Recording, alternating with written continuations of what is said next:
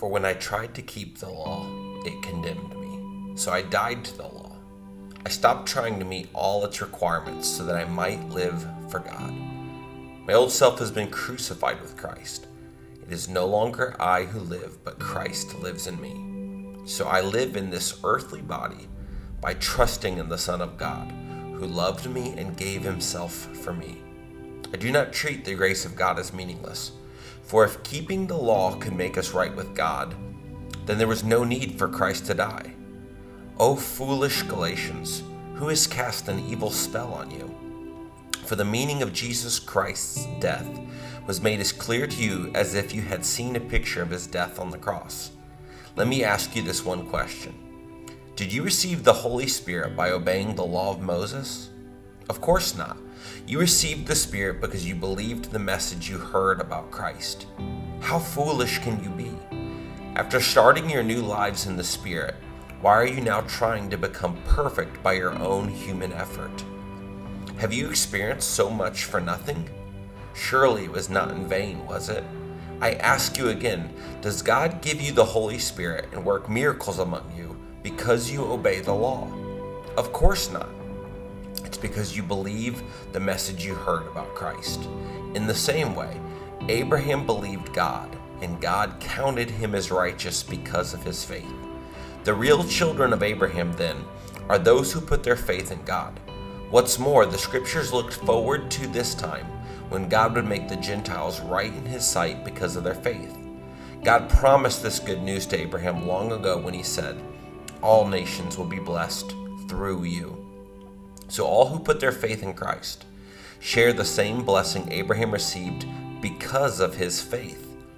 But those who depend on the law to make them right with God are under his curse. For the scriptures say, "Cursed is everyone who does not obey and observe the commands that were written in God's book of the law." So, it is clear that no one can be made right with God by trying to keep the law. For the scripture says it is through faith that a righteous person has life. This way of faith is very different from the way of law, which says it is through obeying the law that a person has life. But Christ has rescued us from the curse pronounced by the law. When he was hung on the cross, he took upon himself the curse for our wrongdoing. For it is written in the scriptures, "Cursed is everyone who is hung on a tree." Through Christ Jesus, God has blessed the Gentiles with the same blessing he promised to Abraham, so that we who are believers might receive the promised Holy Spirit through faith. Galatians chapter 2, 19 through chapter 3, 14. Would you stand with me this morning? We are in week 5 of our series on Galatians, this incredibly important letter that the Apostle Paul writes where he is defending the gospel. The Apostle Paul, he's went around, he's started many churches, he's went on missionary journeys, he's preached the gospel, he has set up pastors, he has planted churches, and then he's moved on and he goes back and he writes letters to them. The book of Galatians is written to churches in a region, not a city, but in a region of Asia Minor called Galatia. And he's writing to them because what has happened is false teachers have crept in behind him, and they have started to do a couple of things. They have said, number one, the Apostle Paul isn't really an apostle and you don't need to listen to him. And secondly, they're saying that the gospel that he's preaching isn't actually true, but that to have salvation, you must not just believe in what Jesus did for you. You must also become a Jew and come underneath the full Mosaic law. And so this letter, which was honestly the hottest letter that he writes out of the entire New Testament, he's writing and he's correcting this issue. And he's challenging them, saying there is no way you can be saved through the law. You can only be saved through Jesus Christ. And so as we dive more into this today, we're going to look at the point of where he's challenging, which are you going to rely on, faith in Jesus or faith in the law? And so we're going to tackle that today. But let's go to the Father one final time in prayer, asking him to speak to us through his word this morning. God, we come before you. Jesus, we are so thankful for all that you've done and the many ways that you've loved us. God, we're thankful that we are saved by grace through faith. Lord, nothing that we could ever do or earn could deserve or earn your love, but God, it is freely given to us in Jesus. Lord, I pray that every heart this morning would have a hunger and desire to know you, that every heart this morning would say, God, would you reveal yourself through your word? In your precious and most holy name we pray. Amen, amen. Before you grab a seat, if you would turn to the person next to you, and I want you to tell them the silliest thing you've ever gotten into an argument for. The silliest or dumbest thing you've ever gotten in an argument with. 3, 2.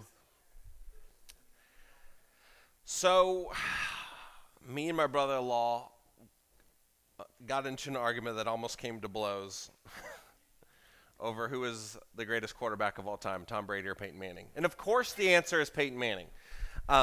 Let's just get that out from the outset, but it is. Brady might have more Super Bowl rings, but he's a cheater. Asterisk. That's all I'm saying. It's on there. It's on there. Sorry. If you're a Patriots fan, it's okay. We have an altar later. We can pray for you. We do believe in repentance in this church. There is. We do make that available. I'm joking. I wanted you to think about this with me because whenever we get into an argument, we prepare evidence. We're great at it, aren't we? You start getting a little bit hot or heated and suddenly like your brain immediately turns into lawyer mode. It's like, let's get the file folder. I'm going to jam every single piece of evidence as possible into this argument. And we're just stacking them up. And then not only are we stacking them up, we're not just collecting evidence. In our mind at the same time that we're getting frustrated with this person, we are assorting it in our mind. Which would be the best piece and when to bring it out, right? Like I've noticed this. Like I said, I did youth ministry for 14 years. Teenagers are phenomenal lawyers. They're great at like just building evidence and getting it ready to go. Some of you are like thinking back to your teenage years, arguments with your parents, and you're like, oh man, he's calling me out. I've noticed this even like with my own kids. With my daughter, Ruby, it's not just argument. It's whenever she wants something, I feel like in our house it turns into Shark Tank. Have you ever seen the TV show Shark Tank? It's a group of investors that are sitting there, and then out of nowhere, someone comes with a very carefully ready presentation for why that. Like I feel like my daughter comes forward and she's like, "Father, I'm coming before you today with an offer." Right? Like, this is why I need the pony. Right? This is the joy that the pony will give me. This is how much the pony costs. I am looking for a X dollar steak from you, right? It's like she has this whole argument prepped and ready to go. She is preparing evidence for me, right? And we do this ourselves. When we're getting in an argument with someone, we prepare evidence. And what I want you to notice from the book of Galatians is that the Apostle Paul, all the way through this and even now to today, he's preparing evidence. He is... I want you to think of it like even like in a courtroom. The importance of evidence in a courtroom is vital to a case. Your success depends on how good your lawyer is at finding and displaying at the right time the correct evidence to convince the judge, to convince the jury that either you are innocent or that you're guilty. And the Apostle Paul, he's sitting here and he's writing to the Galatian church, and he's realized that these people that he knows and loves, that they've been presented some evidence by these false teachers that's absolutely not true. And so he has been, throughout the whole course of this book, he's been preparing piece by piece, and he's been presenting it to them to prove to them the truth of the gospel. And we've seen that all the weeks leading up to this. And so I want you to think about this with me. Paul is seasoned at this. He learned it under his time with Gamaliel. We've seen it in his letters, especially in the book of Romans. The book of Romans, he's going to present even a question that he's expecting his opponents to ask, and then he's going to answer it. He's going to go to every single one of their points and go, let me show you what the truth really is. And the evidence so far that we've seen to this point is this. Number one, he starts at the source. He says, my message does not come from the Apostle Paul. In chapter 1, he writes to them and he says, I want you to know that the location of this gospel message that I preached to you, that you believed, that you were saved by, it didn't come from Paul, it came from Jesus. This came from the mouth of Jesus himself. Secondly, second piece, he provides us his own changed life. Paul is saying, I want to show you the proof of the power of this message. I was Christianity's number one attacker. You all were terrified of me. I was there for the murder of Stephen. I would go from town to town. I would drag people out of their homes and throw them into jail. My goal was to decimate Christianity. In fact, the word that's used there that Paul uses to describe his animosity towards the church is like whenever a military would come into a city and destroy it and burn it to the ground. He says, that was my goal for Christianity. But look how I am now. I'm its chief missionary. My whole life has been completely changed by this message. Number 3, he shows them my message was approved by the apostles. That I went back to them with this message that I had been preaching for many, many years, and I conferred with them to say, is this the same thing that you're saying? And they agreed with me. Then he uses the example of Titus. He had traveled with Titus to Jerusalem whenever Paul was there, and Titus was a Gentile. And what's happening at the Galatians specifically is that these false believers that have come in, they've told the Galatians, you're not saved unless you get circumcised. And what they meant by that is, you're not saved unless you physically become a Jew and place yourself under the full Mosaic law and then have faith in Jesus, then you can be saved. It's based on what you believe, but it's also based on what you do. And Paul is adamantly saying that that is not the case. So he uses Titus as an example. He says, I traveled with Titus to Jerusalem, and they didn't even make him get circumcised. Proof my message is true. Last week, we talked about a fun one. Paul confronts the Apostle Peter, because Peter was in the wrong. And we talked about the importance that the gospel longs to bring people to the table rather than to keep them from it. And then today, we're going to look in over the next couple weeks, he's going to bring to the table probably the biggest piece of evidence he can. He's going to go all the way back to the Old Testament, and he's going to talk about Abraham. Chapters 3 and 4, he's looking at Abraham, and we're going to be looking backward at Abraham to prove this point. So the question becomes, why does he bring Abraham into this? Why Abraham? And the answer is that Abraham, we find him in his story all the way back in the very first book of the Bible, the book of Genesis. God makes a covenant with Abraham. Abraham was a man who was incredibly old. He had no children, and neither him or his wife were able to have any. They had tried for many, many, many, many years, were unable to conceive, unable to have any children at all. And God speaks to Abraham, and he says, Abraham, I am going to make you into a great nation, that your descendants will outnumber the sand and the stars. In fact, even there's this cool point. If you like campfires at all, one of my favorite things about camping is like going out and like just sitting there and looking up at the sky and seeing like all of those stars. God does that with Abraham. He pulls him out of his tent and he says, I want you to come here. I want you to not just hear my promise. I want you to see it. And he brings him out there and he says, all right, Abraham, look up at the sky. I want you to count the stars. And Abraham looks up there and he's kind of like, oh, God, I really don't think I can. There's a lot of them. And God's like, that's cool. I'll wait. He says, no, I want you to literally try to count them. And Abraham's sitting there and he goes, your descendants will be even more than that. Imagine you're close to 100 years old and you have no kids. That's a promise that's pretty hard to believe. God, you're going to make that my descendants when I have none right now. It's a moment of faith. It's a moment of who are you going to trust? God's ability or your present circumstance? What God has said or what you feel? What God can do or what you can do? Because Abraham's going, God, I got a lot of evidence. I can't do this. I've been trying. Impossible. Unable to happen. Been trying for many years to have a kid. God, I can't. It's not happening. God's like, I promise you, you will. And not only that, that from that descendant, your descendants will outnumber the stars. Abraham later, much when he gets older, he ends up having Isaac. Isaac has Jacob. Jacob has many different sons, and those sons end up becoming the 12 tribes of Israel, which all Israelites would trace their lineage from one of those tribes. Okay? Now, the reason that Paul is bringing up Abraham is because the Jews of their day, how would they would describe themselves is they would say, we are sons of Abraham. Kind of weird.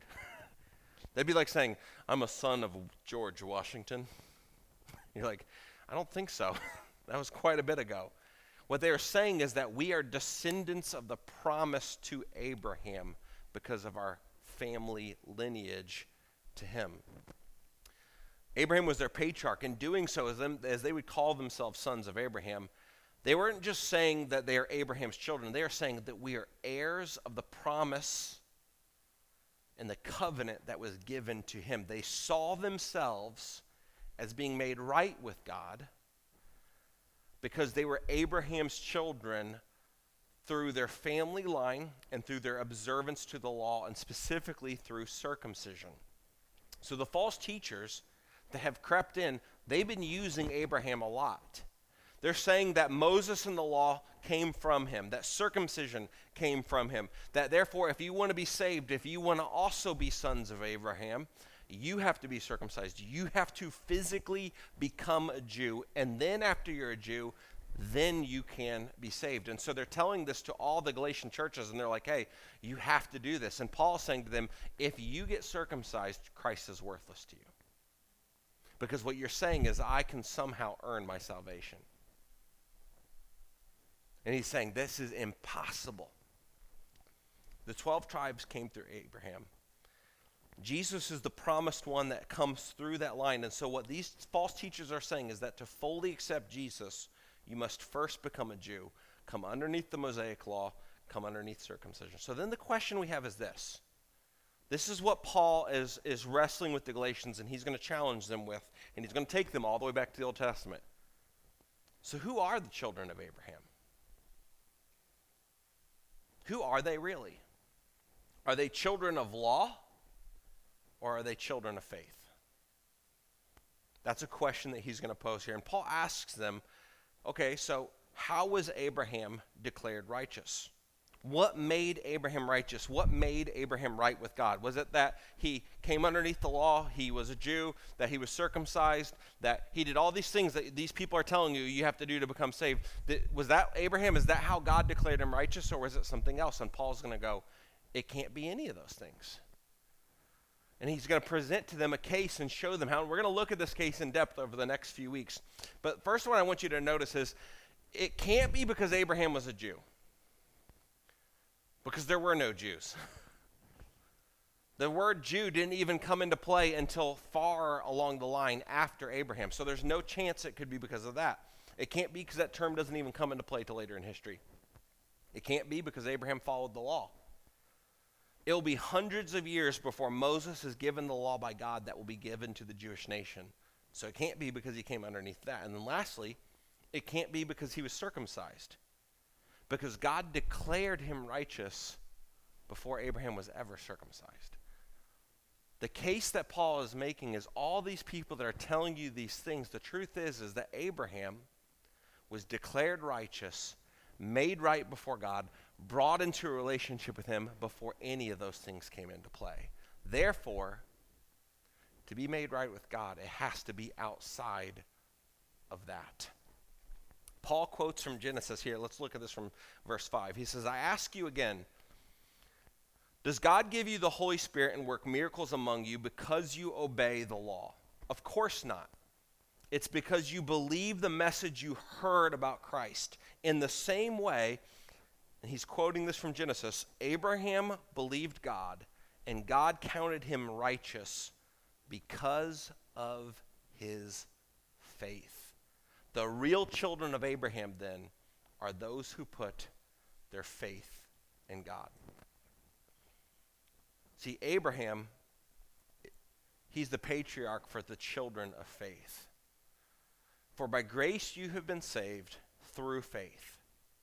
And this is not your own doing. It is the gift of God, not a result of works, so that no one can boast. How can you say you are sons because you're Jews? Paul's asking. Abraham wasn't a Jew. Are you saying you're sons of Abraham because of circumcision? Abraham received the promise was declared righteous before he was ever circumcised. Is it because of any of that? No. What he's even saying is, I want you to know this, and he's going to talk about this later. He's going to say, in the new covenant, we also have circumcision, but circumcision of the heart. And just like with Abraham, it came after he was declared righteous, the same is true for us. After we come to God in faith, the Holy Spirit steps in and starts to do what? He starts changing us. He starts giving us new motives and new desires, and he changes us from the inside out. But the process does not look like this in the kingdom. Hey, you need Jesus? Here's what you need to do. Go do this list of 10 things, work real hard, clean yourself up, get right with God, then come to church, and then after all that and your life's back together, then God will save you. No. The reality is that we come to God broken, desperately in need of a Savior. And the Holy Spirit infills us, rescues us, saves us when we least deserved it. And then he changes everything about us. That's the gospel message. Salvation comes through faith in Jesus alone. Now you might be thinking, is it just Paul that's saying this? What about Jesus? Let's take a look at this from John chapter 8. This is Jesus speaking. He's talking to a group of Pharisees, and he says, I realize that you are descendants of Abraham, and yet some of you are trying to kill me because there's no room in your hearts for my message. I'm telling you what I saw when I was with my father. Catch this. He says, but you are following the advice of your father. And they respond, our father is Abraham, they declared. No, Jesus replied, for if you were really the children of Abraham, you would follow his example. Instead, you are trying to kill me because I told you the truth, which I heard from God. Abraham never did such a thing. No, you're imitating your real father. They replied, we aren't illegitimate children. God himself is our true father. And Jesus told them, if God were your father, you would love me. But because I've come to you from God, I am not here on my own, but he sent me. Why can't you understand what I'm saying? It's because you can't even hear me. Listen to this next line. For you are the children of your father, the devil, and you love to do the evil things he does. He looks at these people who think that they are descendants of Abraham because of circumcision, because of the Mosaic law, because of all these works that they keep trying to do. And Jesus looks at them and goes, you are not descendants of Abraham. Your true father is the devil. He said, true descendants of Abraham, they would look to me and rejoice. See, true children of Abraham are those who come to God through faith in his son, Jesus. So the question then becomes, how did life change happen? This is what Paul asks. Did you receive the Holy Spirit by obeying the law of Moses? Of course not. He says, you received the Spirit because you believed the message that you heard about Christ. How foolish can you be? Some translators, like there's commentators, that when he was writing this, like there's a point where he says, oh, foolish Galatians. The actual commentator says it should better be translated, stupid Galatians. He's saying, I can't believe you're believing this message. I can't believe you're trusting in this. He's saying, after you started your new life in the Spirit, are you now going to try to become perfect through your own effort? How does that working for you? See, without a question, is it coming through law or faith? Do you get saved by the law or do you get saved by faith?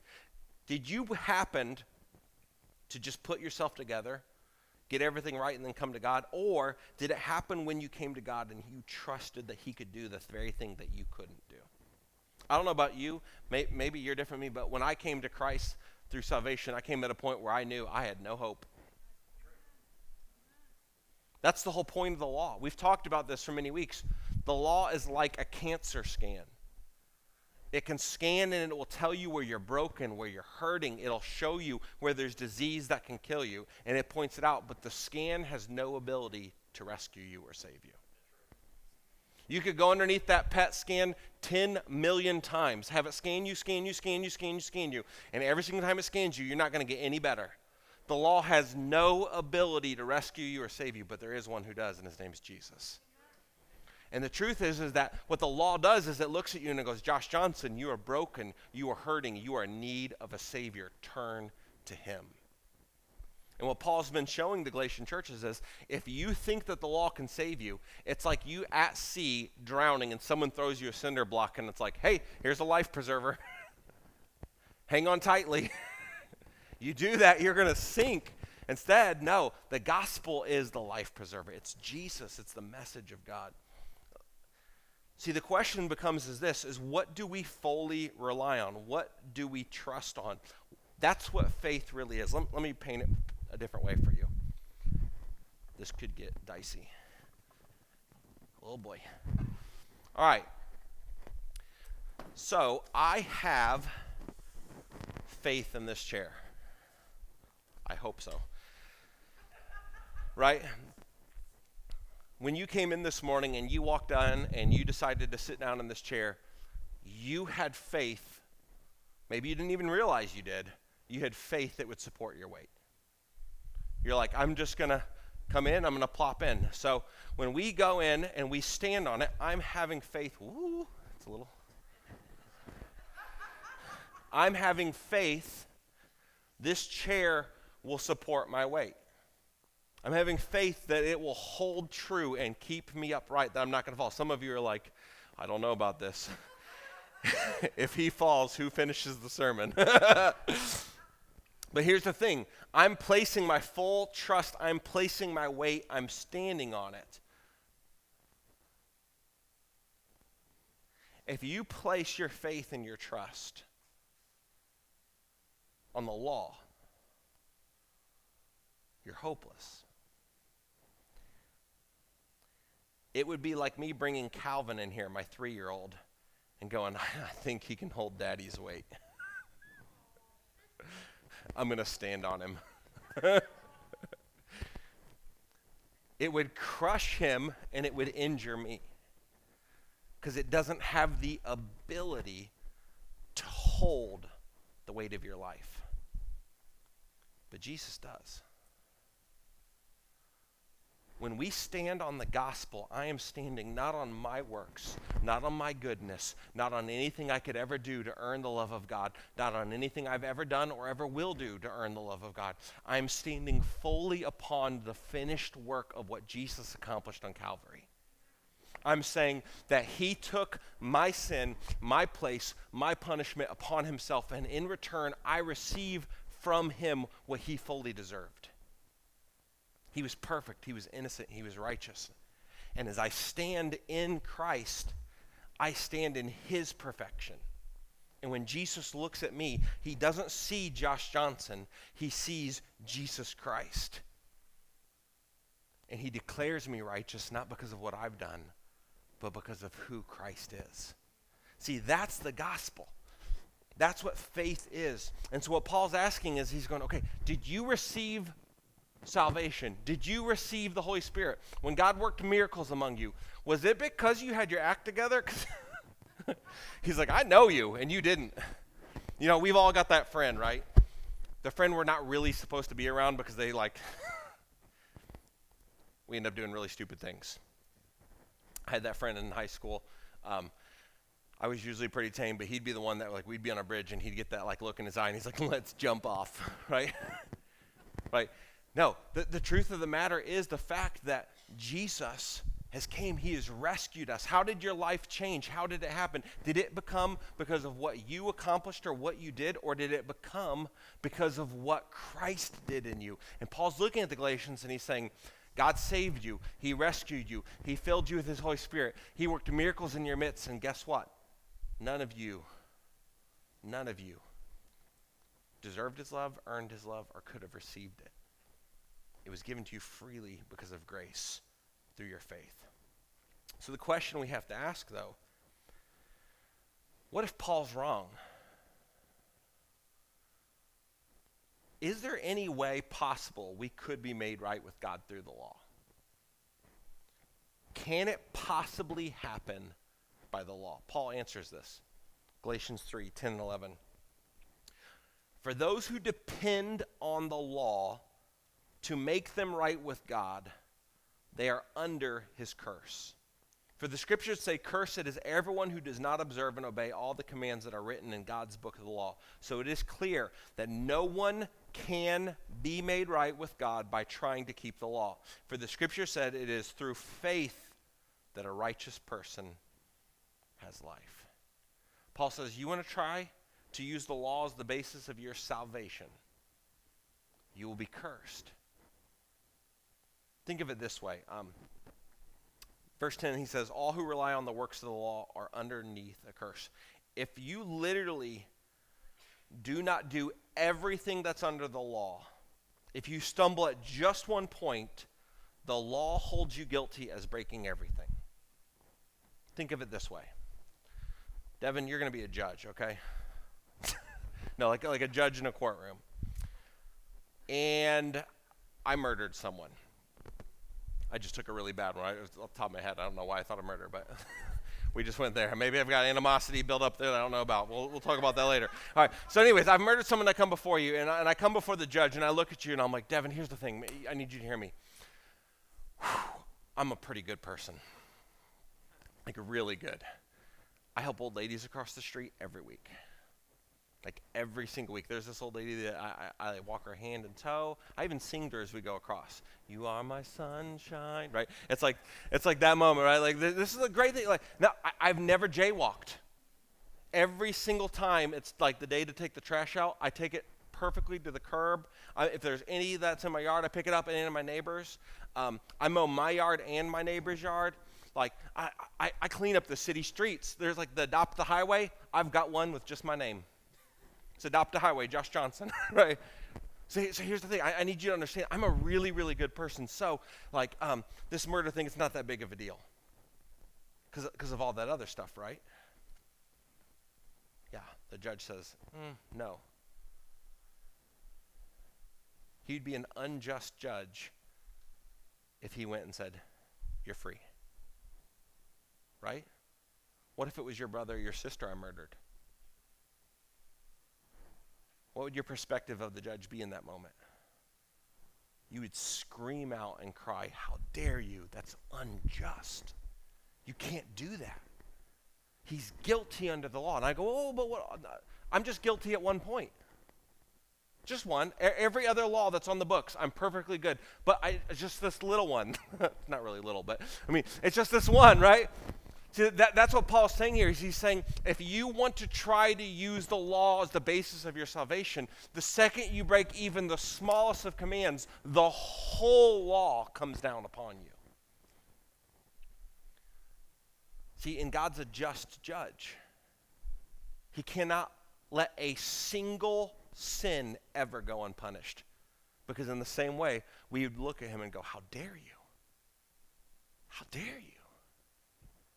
So the question then becomes, who does the punishment fall upon? You or Christ?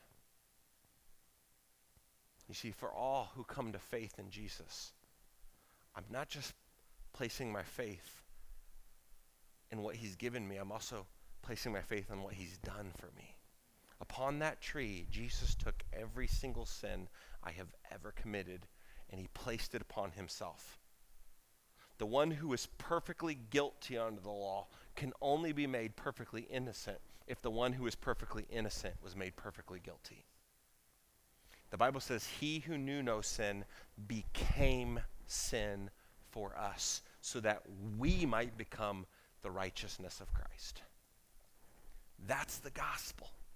Paul is saying this, and he's saying to you, listen, there's no possible way that you can do this through the law.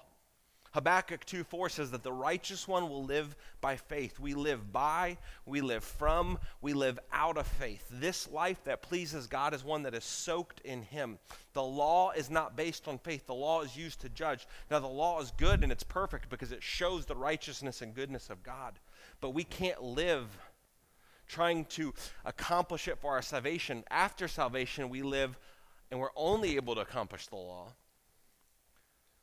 as grace takes over our life and we live it out. And Paul's going to talk about that. He's going to talk about that there's a difference between salvation and sanctification.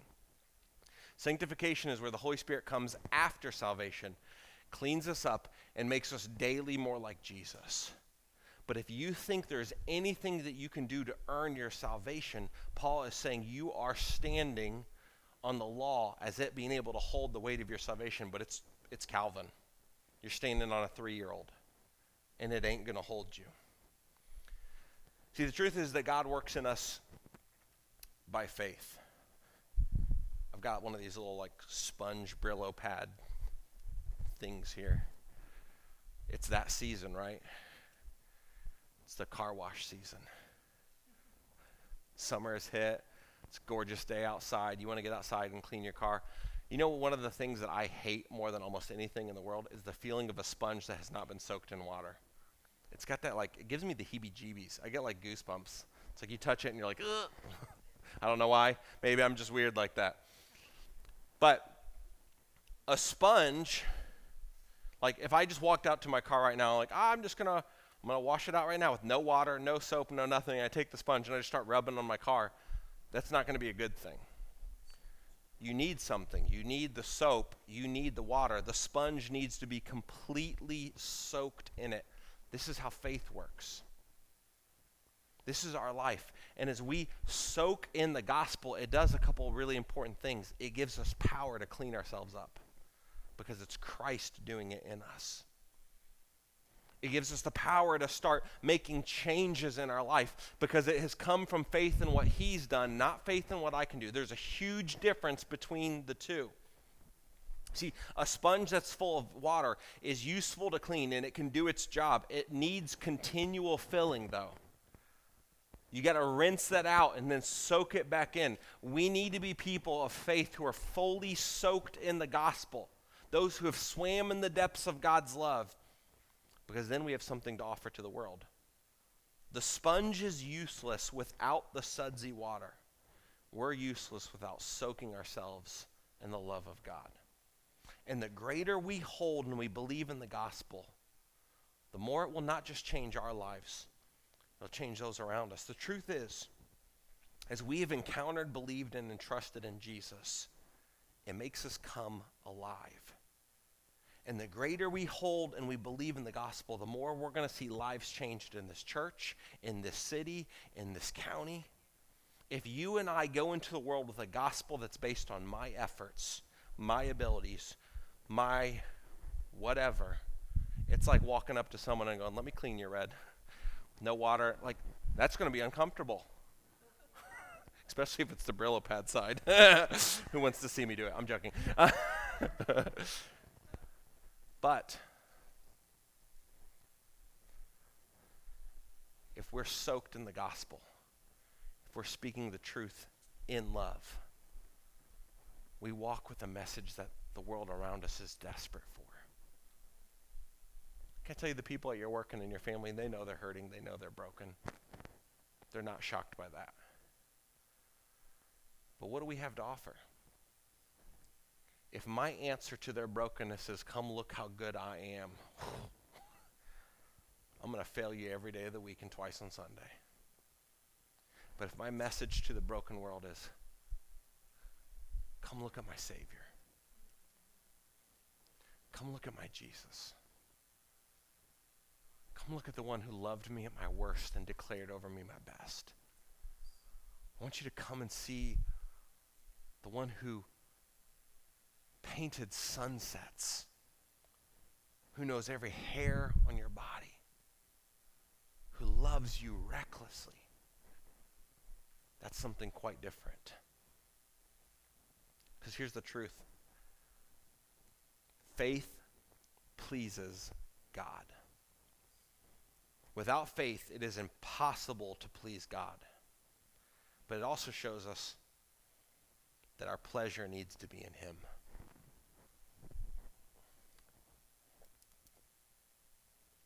Anybody here recently been to a museum at all? No one? Wow. You guys need to get out.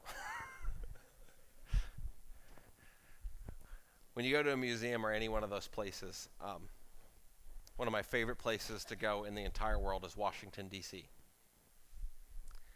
I love the monuments. I love the museums. I love going to different places. They always offer you a tour guide, right? And most of us, we've had probably a mixture of the two. You've had the good tour guide and the bad tour guide. The bad tour guide sounds something like this. Thank you for coming today.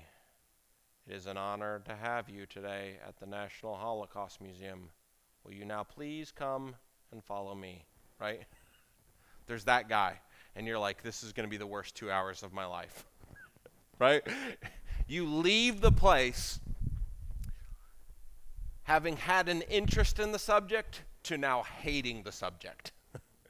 Right? You leave the place as like, there was a spark there. I kind of wanted to know more. I was somewhat interested. And when you, like the entire time you're there, like you're thinking, where's the nearest exit? I've never pulled a fire alarm before, but today might be the day. Right? You're thinking of any possible way that you can get out of the building when you have that kind of tour guide. But then there's the other tour guide, right? There's the second tour guide, which is passionate about the subject.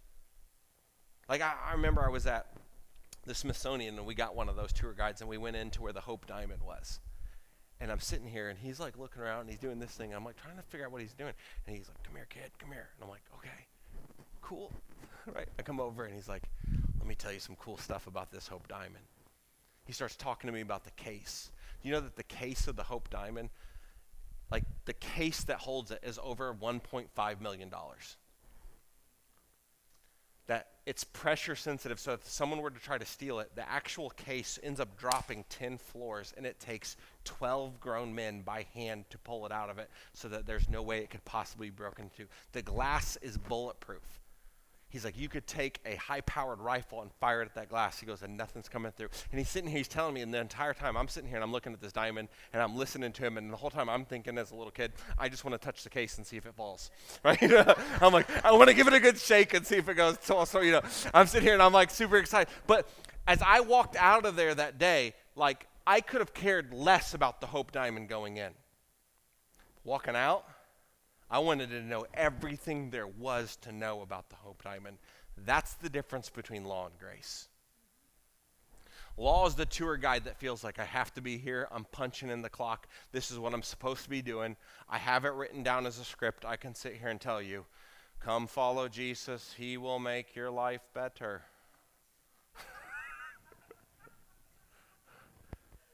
God loves you. Right? But there's the second tour guide. I pray this is us. I always want to be the second guide. I want to be keenly so aware of what he's rescued me from.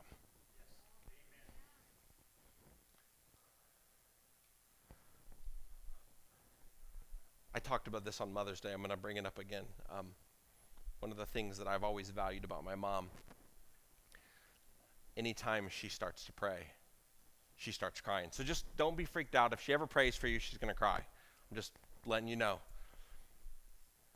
It's one of the most beautiful things that I love about her because the presence of Jesus is so vital to her. Being near him, being in his presence is something that she so treasures.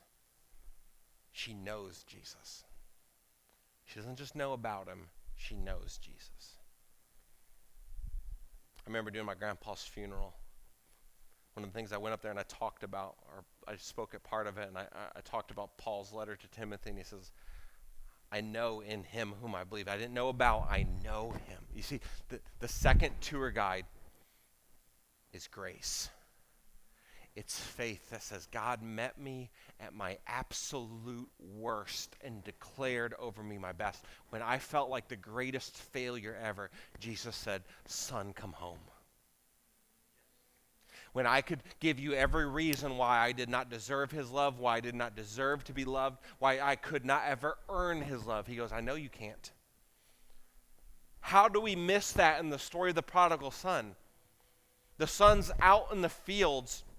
He's with pigs. He's surrounded by urine and feces, and he's contemplating eating the slop that the pigs are eating. And it comes to his mind, and he remembers how great his dad treated servants. And he said, you know what, I'm going to come to my senses. If I can just go home, my dad would treat me he'd treat me a little bit better than the servants would he? If I could just go home, I'd say, Dad, look, I know how much I've wronged you. I know how broken I am. I've literally, the last few years, done everything I could that was the opposite of your law. Will you just take me home as a slave? And he starts his journey. He's ragged, clothes are torn, he reeks and he stinks. And his dad sees him and comes running. And he throws his arms around him, and the son has like the speech prepared. Dad, I'm so sorry. I have wronged you. Will you take me home as a servant? He can't even get the sentence out because his father goes, bring the robe. Bring the ring that's got the family crest. Bring the sandals that shows everyone he is not a slave, he is my son. My son has come home. You see, the second tour guide, you leave their presence. What do? You go to the gift shop. Right? You're like walking into the museum. There's no chance I'm spending any money in here. This place is overpriced and blah, blah, right? But the tour guide finishes, and you're like, I want to know about the Hope Diamond. I want to know everything I can. Like he was so passionate. His heart was so on fire. I want that for myself. Listen to me. We have the greatest news the world has ever seen. The God of the universe loved us so much that he put nails through his hands and his feet to prove it and said, I love you this much. I'll take every bit of your sin if you'll just come to me and let me make you my own. I want to bring you into the family. I want to adopt you as my son. I want to adopt you as my daughter. I want to bring you in and give you my name and make you an heir to everything that is due me. When God looks at you, he's going to see me. He's going to see my righteousness. He's going to see my goodness. He's going to see my faithfulness. He's going to see how I never broke a single law. Because I'm going to take every bit of your sin and your shame. I'm going to place it upon myself. The question for you is, what do you want to hold on to?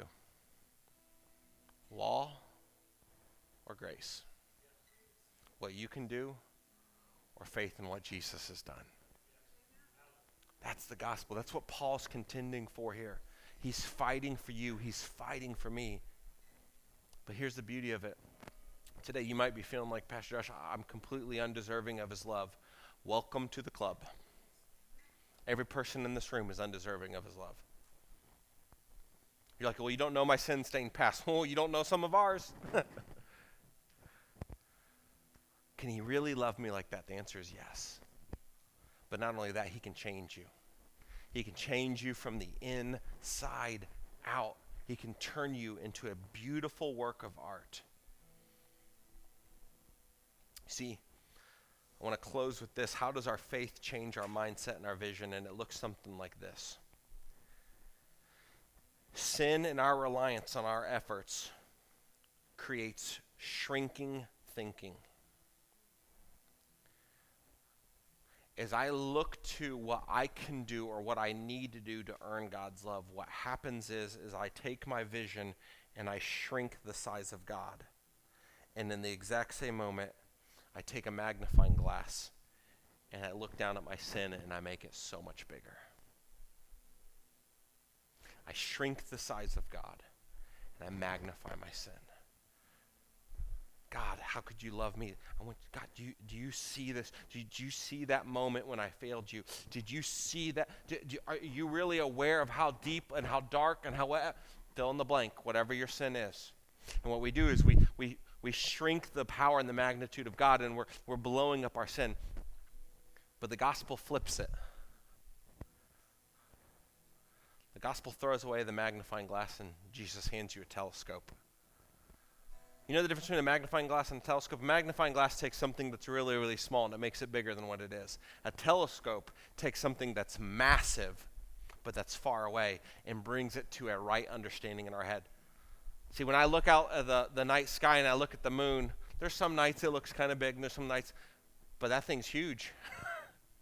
It's massive, but I'm unaware of how big it is because of how distant from it I am. Our sin has created distance. What God hands us in the gospel is a telescope, and he says, look how big I am again. Do you see that my grace is greater than all your sin? Do you see that my love is greater than all of your shame? Do you see that everything that I've done and accomplished for you is so much stronger? The question is today, do you want to hang on to the magnifying glass or do you want to accept the telescope? And say, God, would you show me how massive and big you are? Would you stand with me today as we close? If we could bring the lights down.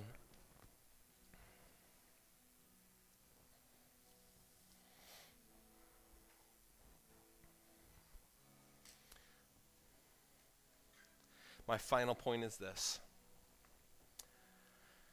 It is in our faith that we please God.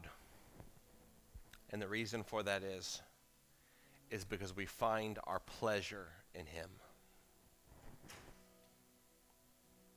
John Piper has one of my favorite quotes of all time. And this is what he says, and I want you to let this linger in your heart. If there's anything I would love for you to chew on today as you go home and thinking about this message, God is most glorified in us when we are most satisfied in him. God is most glorified in us when we are most satisfied in him. Can I tell you something? Listen. The offer on the table today is God's not just sitting there going, hey, here's a bunch of to-dos I'm looking for you to do now that you're saved.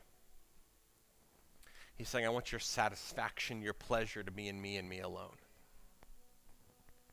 The offer on the table today is God is giving you himself. He's saying, I love you so much that I came for you.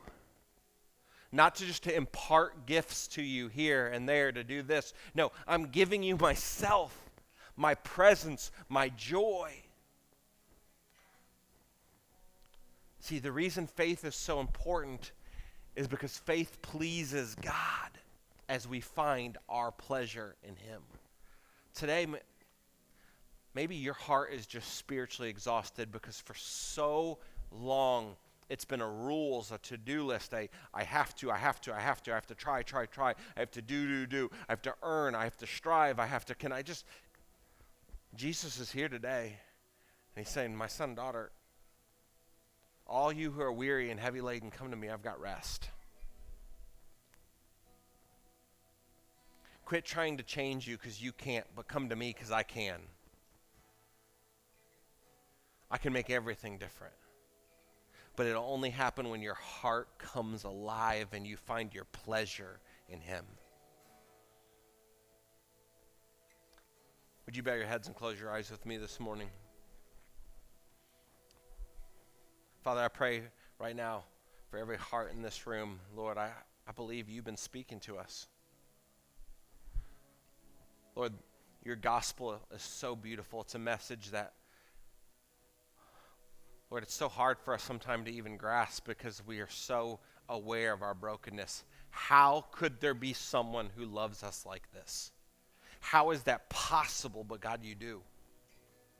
And sometimes the faith just to believe that it's true is the greatest step of faith. That not only do you love us like this, but that we can accept that it's true, not just for somebody else, but for me. So Lord, I pray for every heart in this room right now that, Lord, you would speak and you would do a work with no one looking around and every head bowed and every eye closed. I'm not going to ask you to come to the front. I'm not going to ask you to do anything like that. I just want to know who to be praying for this week. If you're here today and you're saying, you know what, Pastor Josh? I'm spiritually exhausted. I've been running, trying. And today, I just want to be reminded once again of his pleasure in me. And I want to be that second tour guide. I want that pleasure to be so full in my heart that when I come across to people, like they have a hunger for more of God because they've encountered me. If that's you this morning, would you just raise your hand? Thank you. Hands going up all around this place. Thank you. I'm going to pray a prayer over you, and then we're just going to worship. And as we close in worship, here's my prayer. I'm praying that the presence of Jesus so fills this place that your heart is overwhelmed with pleasure. that you can just bask in the pleasure and presence of God and be reminded He is for me. He loves me. He's changing me. And that I don't have to earn that love. It is freely given in Jesus, but because I have that love, I will now be changed. Father, I pray in the name of Jesus for every heart in this room.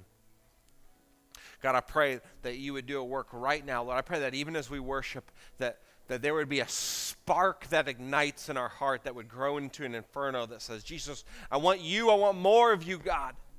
God, I want a passion. I want a desire. I want you to be the greatest fulfillment of my life. I want you to be the thing that my heart longs for. I want you to be the fulfillment of everything that I look for in joy and peace and pleasure and relationship. That God, you are the sole purpose of everything that I pursue because, God, I trust what you've done for me. I trust that you love me. I trust that you paid for my sin. God, I pray that in the name of Jesus, you would give telescopes today.